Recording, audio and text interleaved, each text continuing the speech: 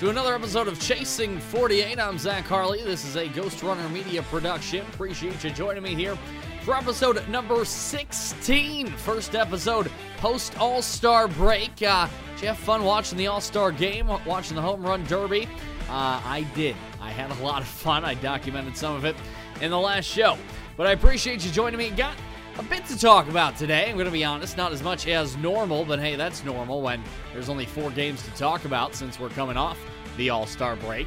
But I mean, hey, got some injury updates to get to. Trade deadline coming up in 11 days. You got the trade deadline, so maybe some people that the Tribe can look to deal, look to trade for. I'll go over all of that. But today, July 20th of 2021. I wanted to make today a little Terry Francona Appreciation Day. All right, so yes, the Indians sit in second place. Yes, they sit at 47 and 44, 8.5 games back of first, 4.5 games back of the wild card. I understand that. It's fine. Doesn't really have to do with any of this. Tito. Why is it Tito Appreciation Day? Well, yesterday, Bally Sports Ohio showed that he has 1 win behind Mike Hargrove for most wins all time by an Indians manager. Tito sits at 120. Mike Hargrove sits at 720, excuse me. Tito sits at 720. Hargrove sits at 721. Tito, 8 wins back from tying Lou Boudreau for most wins all time as the Indians manager. Boudreau has 728. So I think that's pretty cool. Tito, he's probably going to get the next win in the next 2 days. Probably going to be the all-time leader in, no more than 2-3 weeks? Now, here's my argument, because you could go, okay, cool, yay, awesome, thanks for that, Zach. And I'd say, no problem. But I think Tito, and to some people this might not be the biggest take, and I don't think it's the biggest take, but I think Tito is probably the best manager in Indians history. Yes, I know they've only gone to 1 World Series. Boudreau won 1. Hargrove went to 2. I understand that. But I was looking at it. I was looking at their win totals, and I was looking at their games. If Tito gets to 729 by 3 weeks, which, I mean, let's hope they win 9 games in the next 3 weeks, he'll be the all-time leader with under 1,300 games managed. So Boudreau, he won 728, and they were all 9-year spans. So Tito has been the manager for now 9 years. Hargrove was the manager for 9 years. Boudreau was a player manager for 9 years. So Tito right now has managed 1,283 games. He's had no losing seasons, sits at 720 wins. Mike Hargrove, next on the list, sits at 721 wins. 1,312 games, so that's 40 games more than Tito, and he had 3 losing seasons. They were all his first 3 seasons, 90, 91, 92, or 91, 92, 93, but he still had 3 losing seasons. And then Boudreau, the leader, 728 total wins. He had 2 losing seasons. It took him almost 400 games to get to that point, sitting at 1,389. So he has 8 more wins than Tito in 1,000 more games. Yes, Boudreau won the World Series, but Tito is going to pass him in 100 less games. I think that's crazy. So what I think makes him the best manager in Indians history. Okay, so Boudreau was a way different era. Players didn't move like they do, and the Indians, for the most part, that core in the 90s was set in stone throughout the entire run, 94 to 99. You had the same pieces for the most part. I know Alomar came in, Lofton left and came back a few times. I know all that. For the most part, the core was set. For Tito Francona, there's been a little bit of a core, but it's been more of a revolving door of a locker room than a set-in-stone lineup year after year. So, and I'm not just talking about the players that were big contributors for the Indians, okay? I'm not talking about Bauer, Clevenger, Carrasco, Cody Allen, Yan Gomes, Danny Salazar, Justin Masterson, Tyler Naquin, Josh Tomlin. Not talking about those guys. I mean, yes, that is a revolving door-ish of all-star type players, and I think all but 2 were all-stars at some point in their career. But I'm also talking about him losing clubhouse leaders through the last 9 years and still being able to overcome, put a locker room together, put a team, a lineup together, and consistently win year after year. He's lost clubhouse leaders like Kipnis and Brantley and Santana and Lindor and Kluber. He didn't want to get rid of any of those guys, but it's not his decision. He has to deal with the hand that is dealt to him, and I think he's done a better job than maybe anybody could do. As far as not knowing who's going to be on your team opening day, and then not knowing who's going to be on your roster in June, and then again on August 1st. Because players get traded. There's always DFA guys in the first couple months where you sign them to a minor league deal, tried it out, it didn't work. Always happens. Carlos Gonzalez was one. What's his name from this year? The center fielder, Ben Gamel. That was another one. They do it all the time. And they just rotate guys. And no matter who's on the team, who's on the roster, who's playing wherever, Terry Francona always, and that's a fact, finds a way to get this team a winning record and give the city of Cleveland a good product of Major League Baseball for an entire summer. He has done it for, we're going on 9 years now. 9 seasons of winning baseball. And you also got to remember that this guy, during his entire 9-year career with the Indians, he really hasn't had a center fielder either, which is a big part of winning baseball teams. It's the catcher, shortstop, center fielder. Those are your 3 captains of the field right there. And he hasn't had the same one for back-to-back years since Michael Bourne. Michael Bourne was there 13, 14, 15. After that, he has had a new main center fielder every single year. Naquin did it 1 year. Mercado did it 1 year. Drew Stubbs was on a team. I went and checked. He's had a different center fielder every single year. And they still find ways to win games. And a big part of it, I think, is also being able to deal with all the different personalities that he's had to deal with. You saw it on display when he was with Boston. Yes, you had to deal Manny being Manny, and you had Poppy, and you had Papelbon, and what, Schilling, and Lester, and all that. And Lester's not a problem, but the rest of them, loud, and they have fun, but they're a little different.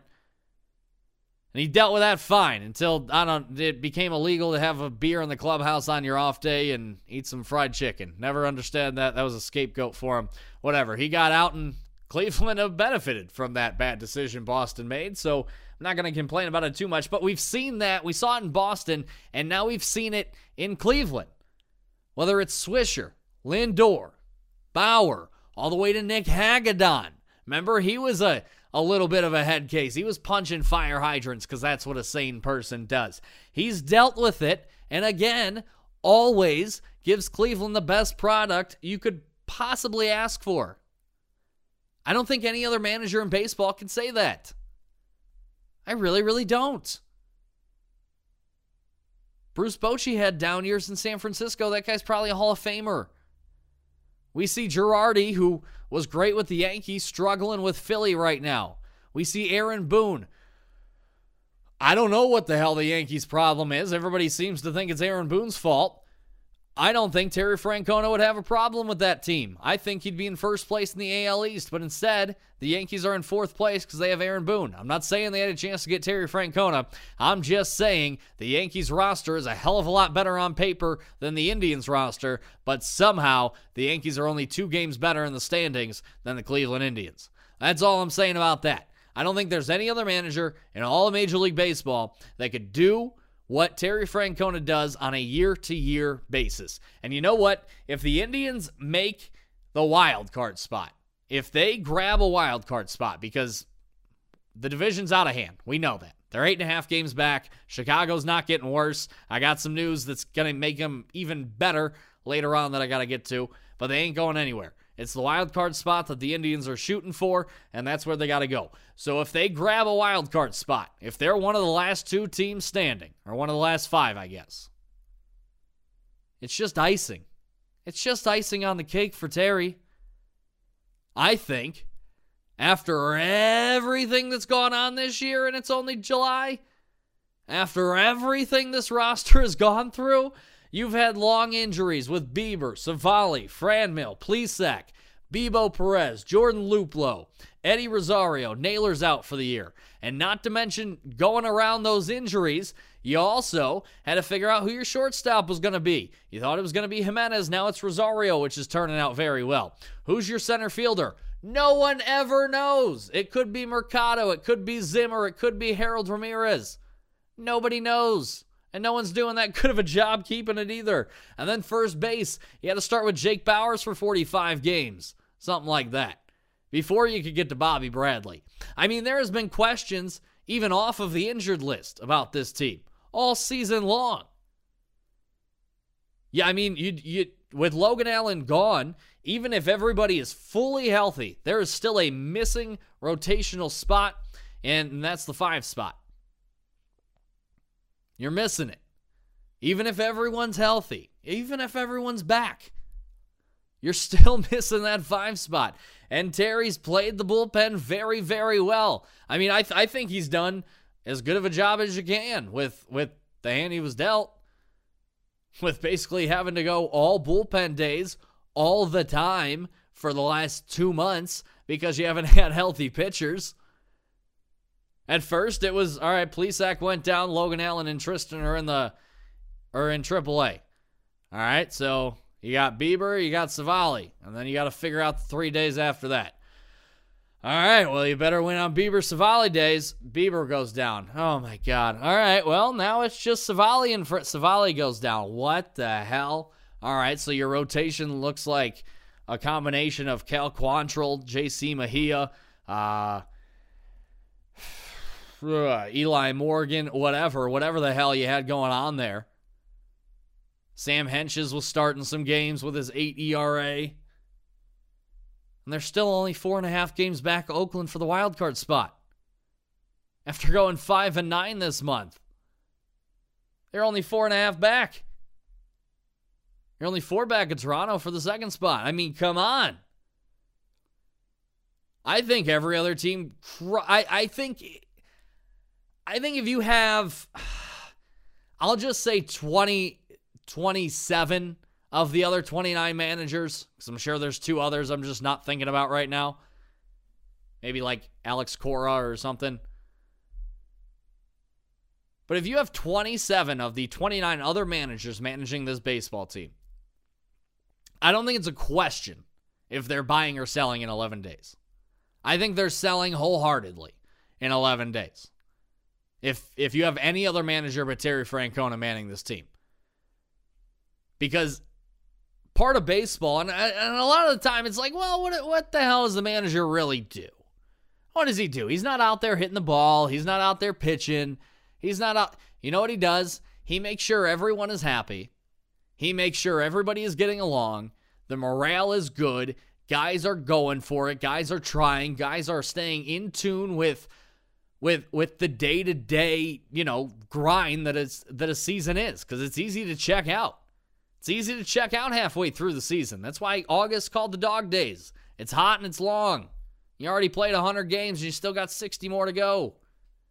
It's a long year. Takes a toll.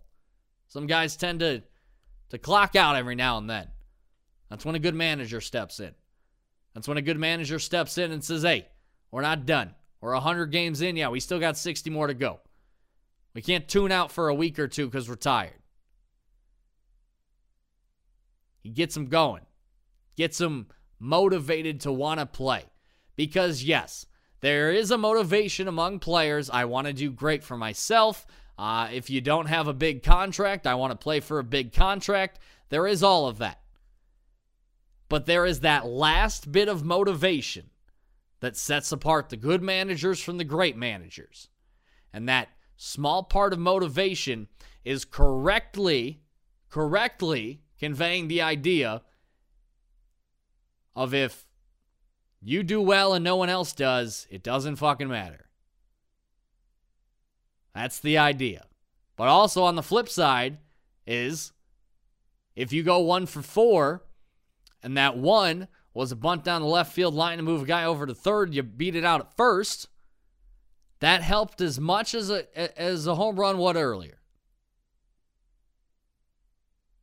So there's that conveying of importance to the team. And when you do that, and when every guy understands his role, and every guy in that locker room understands why they're there, what they have to contribute to the team, and how they can help that team win, and once they all grasp that idea, that is when you have a winning ball team.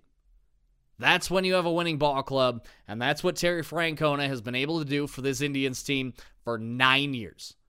It's been a revolving door this year and over the last 9 years of really good players, all-star players, Cy Young winners, Silver Sluggers, Gold Glovers, all that stuff.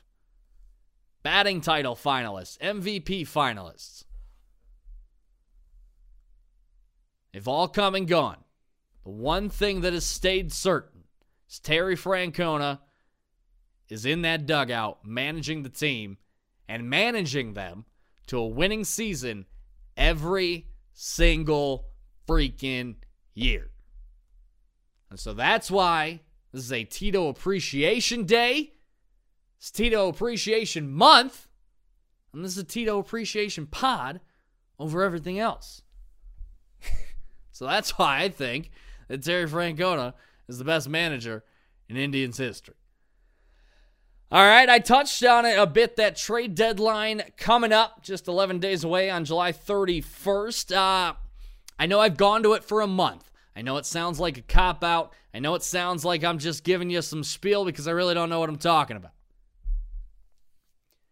I really think it is premature for anybody that doesn't work in that front office to declare the Indians buyers or sellers at this point.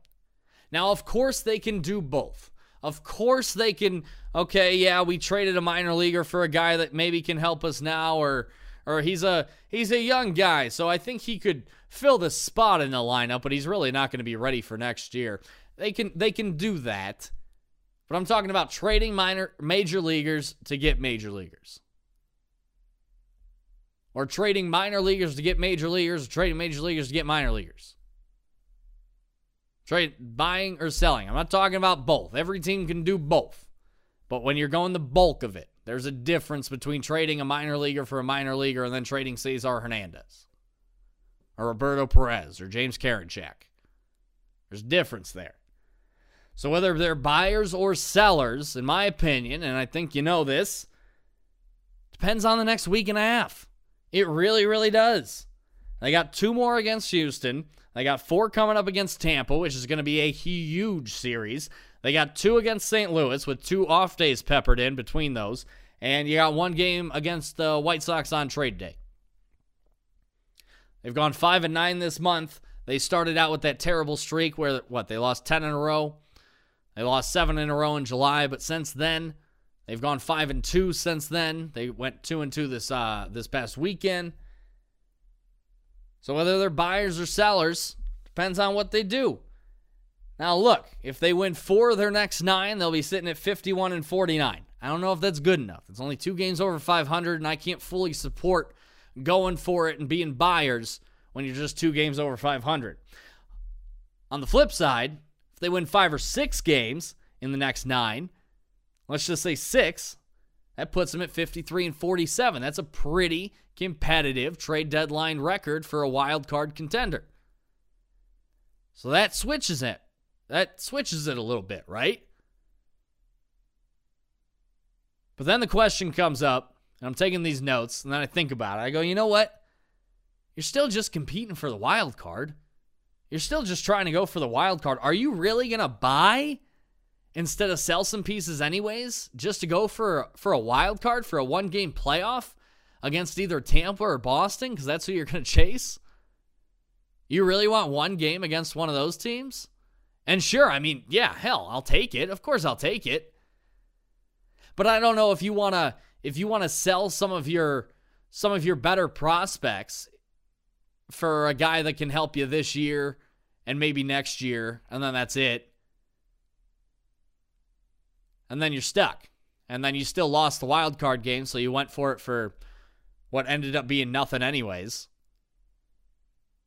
So that's what I'm worried about. I mean, yeah, you can be 3 games back of the wild card at the trade deadline, and that sounds good, but say you hit a little bump in late August. You got 3-4 games coming up against Boston. Say you get swept. And whoever you're chasing at the time in the wild card standing, let's just still say Oakland, even though I know Toronto and New York, they're all bunched up. Everybody's bunched up. Say you're chasing Oakland. You lose 3 in a row to Boston. You've been keeping pace. You're about 2 back. Now you lose 3, they win 3, you're 5 back. You're 5 back with a month to play. That's pretty hard to come back from. So I'm saying if you're chasing a wild card, I don't know. But then, I mean, this is the frustrating, not frustrating, but just like, what the hell part of it? Because then the guys that the Indians are thinking about trading, I think you could probably still trade them and live with it. So it's Cesar Hernandez, right? He's hitting 220 right now. Eddie Rosario, if he gets healthy in the next 10 days, he could be on the move. Well, the Indians have done okay with him without him. I mean, yeah, it's not been pretty. They had the losing streak since he went down and whatever, but I think they're getting it together. Bradley Zimmer, honestly, is playing a little bit better ball. Of course, anything decent is a lot better than I expected. So, I mean, they could probably move Eddie, and I don't know what you'd get back, but you probably get something. I mean, the Indians don't make trades just to make trades, so they'd probably trade him to a contender for a young arm or maybe a young outfielder. I don't know what the hell they would trade Eddie Rosario for. He hasn't been that great this year, but whatever. So I think you can maybe live without Eddie, and then Cesar, yeah, he's hitting 220. You got Clement and Owen Miller and all that. I'm sure they can hit 220 too. So that's the weird part. Like, do you want them to buy? Do you want them to sell? Well, if they sell, is it really selling if it's Cesar and Eddie if they get pieces back for the next couple of years? So the way they trade makes this so hard. All I know is if you want the Indians to go get Brian Reynolds from Pittsburgh, or there's no way it happens, but Chris Bryant from Chicago, because they said today he's 100% gone from Chicago. If you want them to go get those two, you need Chicago, the White Sox, to drop, I don't know, maybe 7 in a row, and then you have to sweep this next week and a half to make that even a thought of possibility. Because even if Chicago drops 7 of its last 9, and the Indians win 9 of their next 9, they would, I think, be tied. No, the Indians would be a game and a half back still if that happened. So that's the distance, and then they're 4.5 games back. Obviously, they'd be in first in the wild card if that crazy thing just happened. But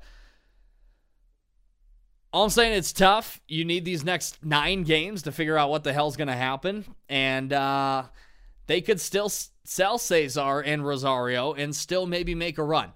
I don't know what they're going to do. All I know is if they do sell, if they drop 3 of their next, or if they drop 6 of their last 9, 7 of their next 9, yeah, can't talk, which is good because I'm hosting a podcast. If they drop 7 of their next 9, you could see maybe Berto go. You could see maybe Karinchak go.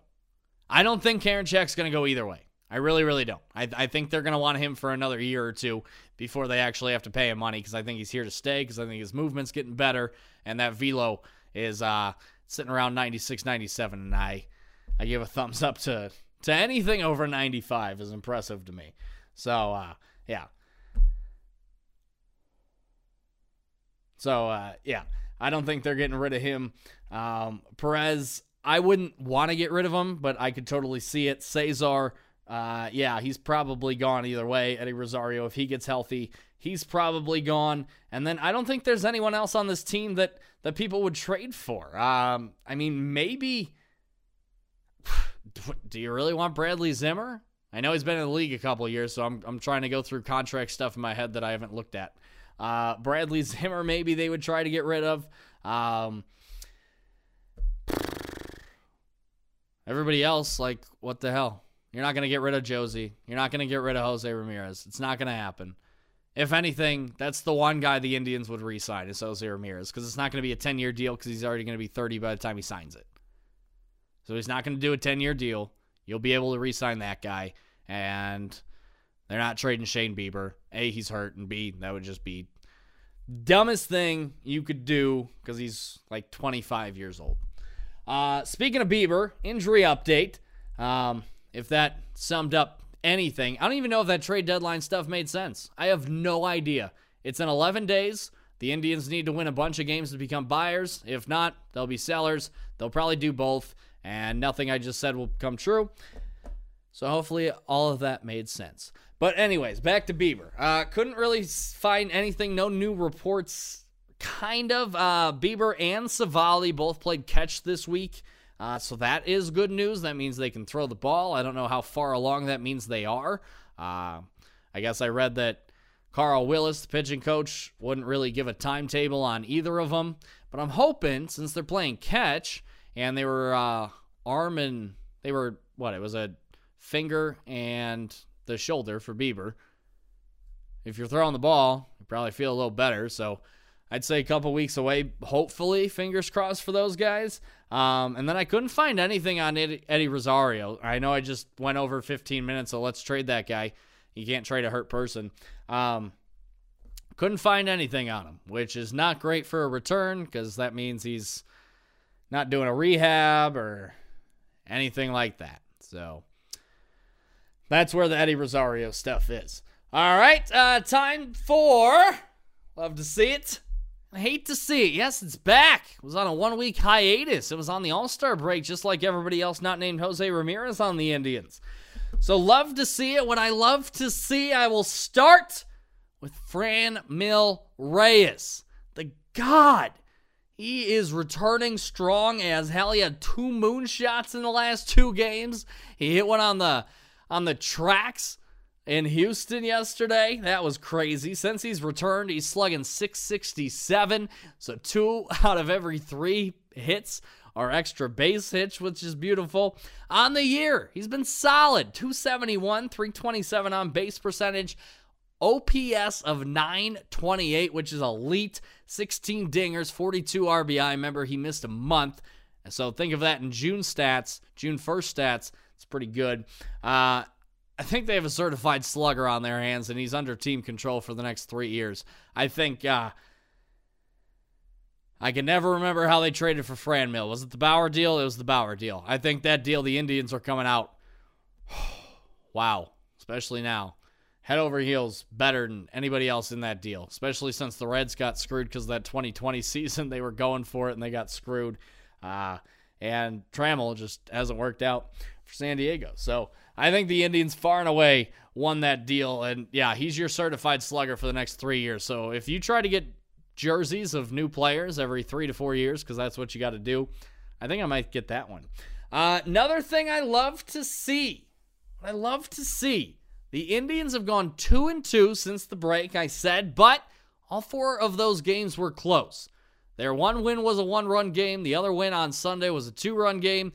The losses, both 1 runs. Both 1-run losses. Yeah, Friday, Oakland Class A blows it. I know. They almost came back last night. I think this team is finally starting to get some confidence. I think they're finally healthy. They're hungry. The All-Star break did them some good. I think they're ready to get on a roll. I really, really do. And maybe, I probably should have mentioned this 5 minutes ago, but this might impact their trade deadline stance on if they buy or sell, because their August compared to their July, where they played Houston twice, Tampa twice, you got St. Louis coming up, you got the White Sox coming up.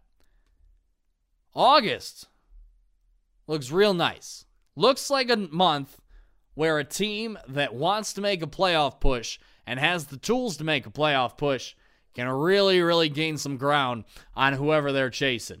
So they got 4 straight out the gate against the Blue Jays. I think that can be a huge series, considering the Blue Jays are a half game above them in the wild card standings. And I think the Blue Jays are a beatable team as long as you can keep up with their offense, which I don't think the Blue Jays pitching is any good. So I think the Indians could maybe get 2 or 3 big hits against them, and if the Indians pitching can shut down Vladdy Guerrero, you got a shot. Then you got 6 against Detroit in the month. You got to make up against the Reds. Then you got 3 on Oakland, another team you're chasing. You got 3 against Minnesota, 3 against the Angels at home. Go see Shohei Ohtani, and Mike Trout should be back too, so that should be a fun series. Might have to come in town for that. Texas, which is awful, and then, yes, you have the Red Sox for 3, which is tough. But the rest of the month, I think you can seriously gain some ground. I mean, you got 9 games between the Tigers and the Twins. You should take 6 or 7 of those. You should take 7, because the Twins are going to sell all of them, and the Tigers don't. I mean, they're probably going to sell a couple guys too. Oakland, Toronto, you should take 5 of those, 4 at least. You got to take at least 4 of those 7 against Toronto and Oakland. You have to sweep Texas, or at least take 2 of 3, and you got to take 2 of 3 from LA because their pitching is no good. Boston, you run into trouble. It happens, whatever. They should be able to gain some ground in the month of August and really set themselves up for September. So that's what I love. This team is looking healthy right now. It's looking hungry. It's looking like it's ready to make a run. Guys are getting healthy. Guys are getting back. Bieber Savali on the way at most, hopefully a month, which sets him up for a good month and a half of starting pitching. So I really, really, really like to see it. I know the segment's not called Like to See, Kind of Don't Like to See, but I really like to see the team is getting on a roll. I know I quantify a roll as 2-2, but I really quantify it as 4 close games against 2 playoff teams there. So, and they're getting healthy again for the 18th time. Franmil coming back, huge. I love it. I do love it. What I hate to see last night, Roberto Perez's historic streak came to an end. What? Oh? You weren't aware? You weren't aware of the historic streak Roberto Perez has been putting on behind the plate for the last 3 years? Oh, shame on you. Yesterday, Roberto Perez allowed a pass ball. So what? No biggie. Happens all the time. No, it doesn't. The last time you saw Roberto Perez allow a passed ball, not a wild pitch, a passed ball, September 4th of 2018. He's played 184 consecutive games without allowing a passed ball. It's the longest such streak in baseball since 1994. 184 games without allowing a passed ball. I was a catcher in high school. I allowed like 2 a game. And guys are throwing like 75 miles an hour max.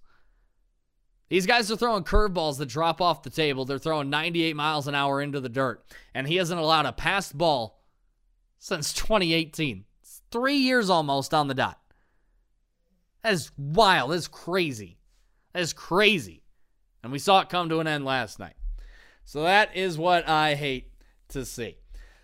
All right, once again, cue the music. Time now for your AL Central Roundup. Starting with the standings, the White Sox sitting pretty in first place, 57-37, 20 games over 500. Red hot, 8-2 in their last 10. Run differential on the year is now at 125. The Indians, 47-44, 8.5 games back, 5-5 in their last 10. Run differential on the year of -15. And it drops off. The Tigers, 44-51, 13.5 games back of first, 5-5 in their last 10. Run differential of -56. The Twins, they keep going down. 40-54, 17 games back of first, 5-5 in their last 10. Run differential of -67. And the horrid Kansas City Not-So-Royals, 37-55, 19 games back of first place, 2-8 in their last 10, run differential of 101. So we'll start with the White Sox. They released outfielder Adam Eaton last week. He got picked up by the Angels. Why they released him? Well, Luis Robert, their star young center fielder. Remember, he got hurt very, very early in the year, right after Eloy Jimenez did. He's going to start a rehab assignment this week, so good news for them, bad news for everybody else, because that makes the White Sox that much dangerous now. You're replacing a .220 hitting Adam Eaton with Luis Robert, who is fast as hell. He has as much power as anybody else.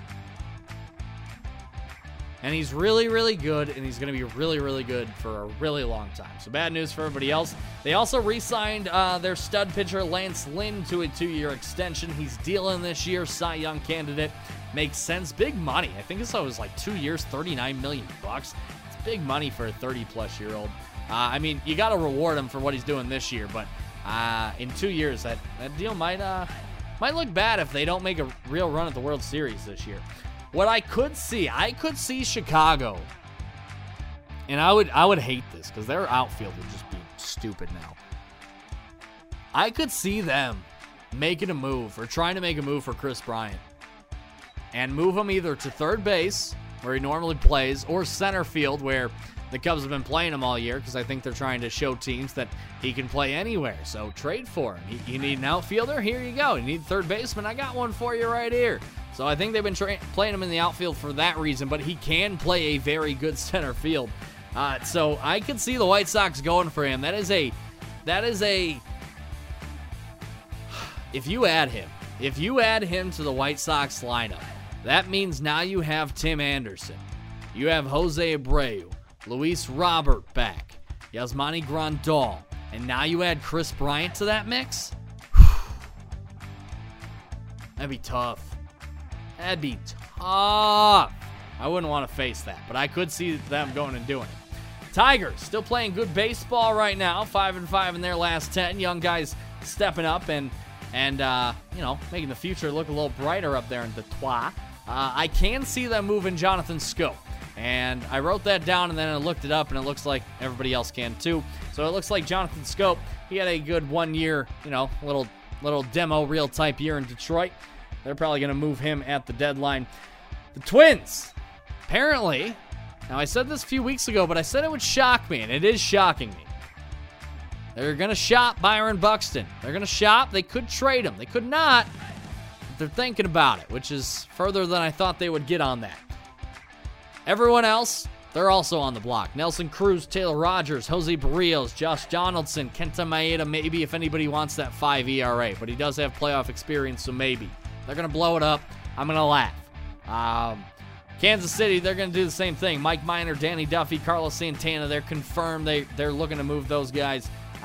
Whit Merrifield, I haven't seen anything, but I think that they could move him as well. Now, I said let's laugh at Minnesota and do it. Go ahead, because I got really sick of hearing about them the last couple off seasons. Let's not forget that Minnesota and Kansas City, they're going to dump all their good players, and it's going to look like trash these next 2 months, okay? Let's not forget that's how the Chicago White Sox got here.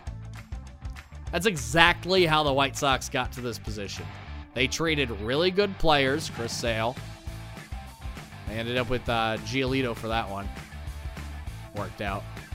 They trade really good players, get top 100 prospects, because those are really good players. So you get a top 100 prospect back, or 2, or 3. And then in 3 years, you run away with the division. That's how the White Sox did it. So, yeah, we can laugh at Minnesota, we can laugh at Kansas City, but just like don't be surprised if Detroit contends in a year or 2, don't be surprised if whoever the hell Minnesota and Kansas City trade for this year help them win the division in 3 or 4 years. All right, so that was your AL Central roundup. Coming up, the Indians got 2 more against Houston tonight and tomorrow. Tristan, he's on the mound tonight for the Tribe. He's got to keep the ball low, especially against this lineup, especially against Altuve. If you give Altuve or Gurriel or Correa or Bregman or any of those guys, if you hang something up or if you just miss up, they are going to hit that thing 450 feet, and you're never going to see the ball again. So Tristan, he's got to keep it low. I want to see his command. I want him to go off of that last start where his command was really, really good. I think his strike-to-ball ratio was about 70% strikes. So I want to see that floating around 63, 68%. I would really like to see that from him tonight. And then tomorrow, Eli Morgan. He's going to be the pitcher. to start the game for the Indians. He went 5 innings his last 2 starts, and 2 starts goes against Houston. He gave up 3 runs. So if he can do that again, hand it off to the bullpen, I would be more than happy with that start out of Eli Morgan. All right, and then, of course, they got the 4 coming up against Tampa, and then we will reconvene after an off day on Tuesday when they start up against St. Louis. So that is it. That's all I got. Celebrate Tito Francona because he's about to be the winningest manager in Indians history, and I think that's pretty cool. Trade deadline. Who you got? Who do you want? Leave it in the comments or wherever the hell you do this. Twitter, Facebook, Instagram, whatever. Let me know who you want the Indians to trade or trade for. I would like to know. Maybe I can look into some stuff, and maybe I'll agree with you. Maybe not, but maybe I will. All right, so that is it. Next week, we will have a full week of baseball to talk about. So, appreciate you joining me. Again, subscribe. Rate it on Apple, comment, whatever the hell you got to do. Just show me some love on the podcast things because it helps me out a lot. All right, appreciate it. And until next time, it's Chasing 48. I'm Zach Harley. Be a good person. Be a great person. Do something nice for someone. See you next week.